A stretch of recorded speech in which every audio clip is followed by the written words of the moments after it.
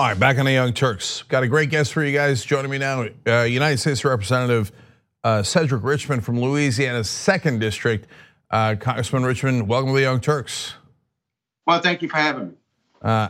Thanks for coming on. So recently, there were hearings where you were talking to the FBI Director, Chris Wray, and you asked him about a story that our investigative reporting team broke here at TYT.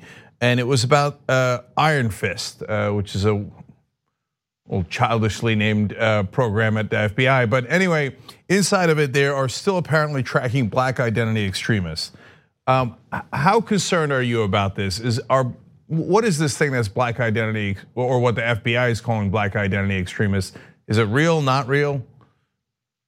Well, in my opinion, the term itself is not real. But the fear and the thing that is real is that the FBI considered black people who fought for a cause and based on their black identity as extremists without having to prove any propensity for violence or anything else. So we started back when it was first recognized in the first memo we found from the FBI. We met with Director Wray on the issue to tell them that we thought they were putting together a lot of things that don't go together in order to create this category.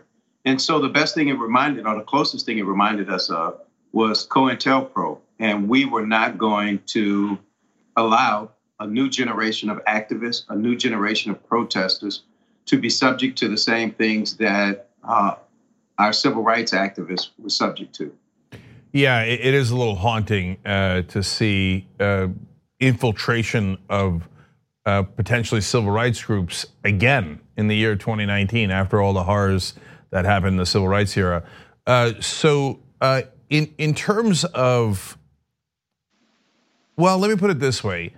Is it political correctness on the part of the FBI to try to find so-called black identity extremists and equate them to right-wing white supremacist extremists, which are actually running rampant in the country according to the facts and crime statistics? No, it's not politically correct. Two, it does not make the country safer. It makes us more dangerous.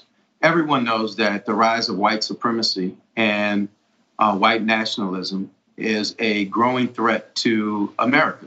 And so whatever we do to divert resources from a real and present danger and move it over to something that is not dangerous.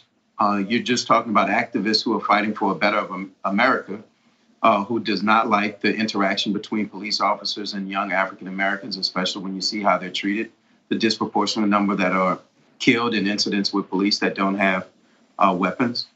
So to remove resources from a clear threat to society in terms of white supremacy and white nationalists that advocate and do violence, we think is very dangerous. It's not smart policing, especially when all of the factors that were put together in the memo to create a black, quote unquote, black identity extremist were things that just didn't relate to each other. For example, they used the shooting of police officers in Baton Rouge, Louisiana, in my district by a black man. What they didn't say is that that was sovereign citizen, which is the most dangerous group targeting police officers in the country. Had nothing to do with the shooter's black identity, had to do with the fact that he was a part of sovereign citizens and they killed police officers all over the country. And a couple of the police officers that were injured were African Americans. So it just didn't make sense for them to use that as an example. And I think that that is why the Black Caucus was so alarmed, because this report is off base. There's no such thing as a black identity extremist, and they pose no threat of violence to the country. Yeah, Representative Richmond, I'm not sure if it's the exact same shooting, but if I remember correctly, that shooter was rejected by several African American groups. I know one of the shooters that shot at cops, who was African American, was specifically rejected from these groups that they might be monitoring, saying, "No, we don't want you. There's something wrong with you." Am I remembering that right? Both the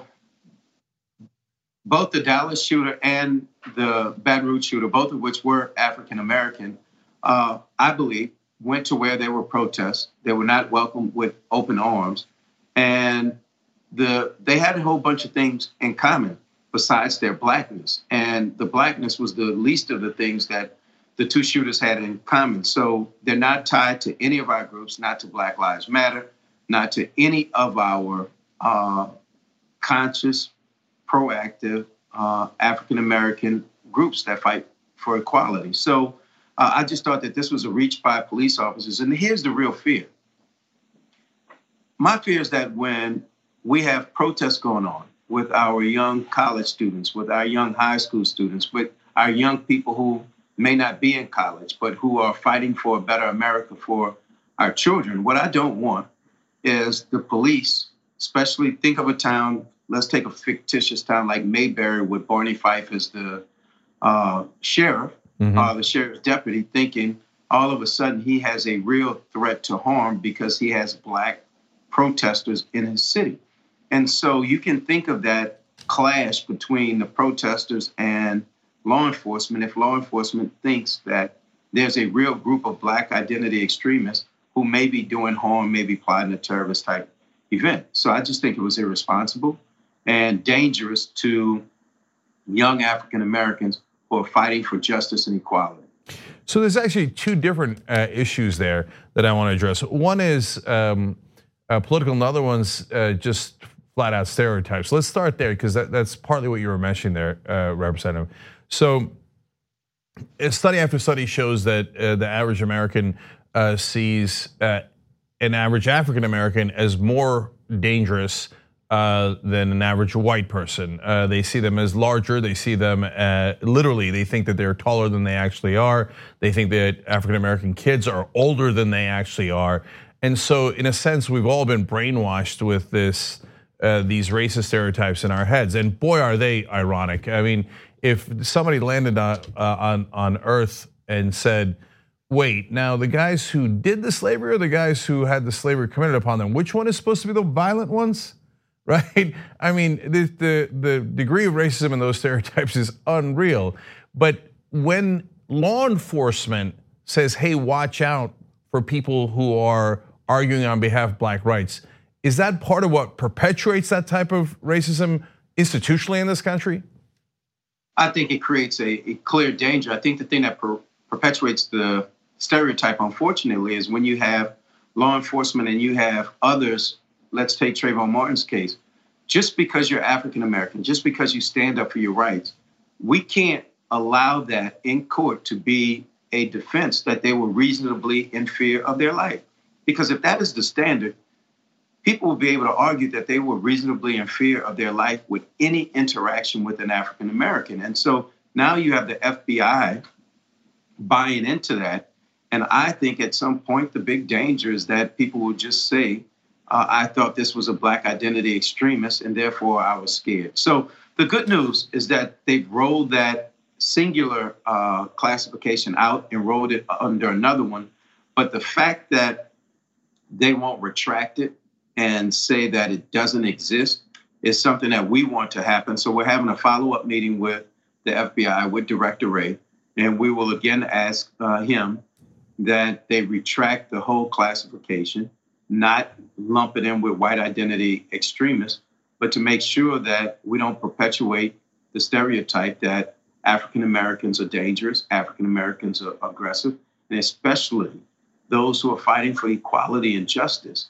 We should give them awards. We shouldn't single them out for either police intervention or the accusation that they have mischief or misconduct on the back of their minds.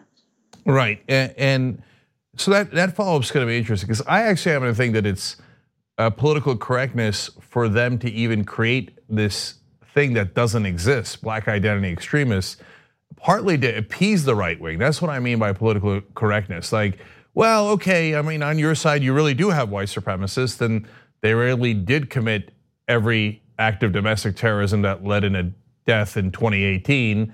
They really are the majority of domestic terrorists in this country, according to the FBI, Christopher Wray, on another occasion, he testified to that. But we'll make you feel better by pretending there's black identity extremists and then equating the two. So, that's the political correctness I hope that the FBI is not doing. So I assume that's going to be part of the follow-up that you guys are pursuing. We had that same concern. And how do you go find this group and create it when it never existed? There are no facts that bear it, but you have white supremacists, and I believe, especially under this administration, they needed a counter to the narrative. And so even as we talk about domestic terrorism in this country, we still will not give white supremacy, white nationalism, the credit that it deserves for all of the acts of violence and the murders that are being committed around the country and the fear that they are invoking in communities around the country. So as we try to continue to raise those issues on Homeland Security and others, this was part of an FBI response. And I think that to some extent, you're absolutely right, that we needed a counter for white supremacy so we can say black identity extremists and we're being fair and even on both sides. But in reality, what you're doing is creating something that I think could be equivalent to the COINTELPRO that went on during the civil rights movement, and no small part about it, to invoke fear in our protesters and try to persuade them to silence their voice. And that's just as dangerous as anything else. Right. Okay. I want everybody to know the article that we've been referring to is leaked FBI documents reveal Bureau's priorities under Trump.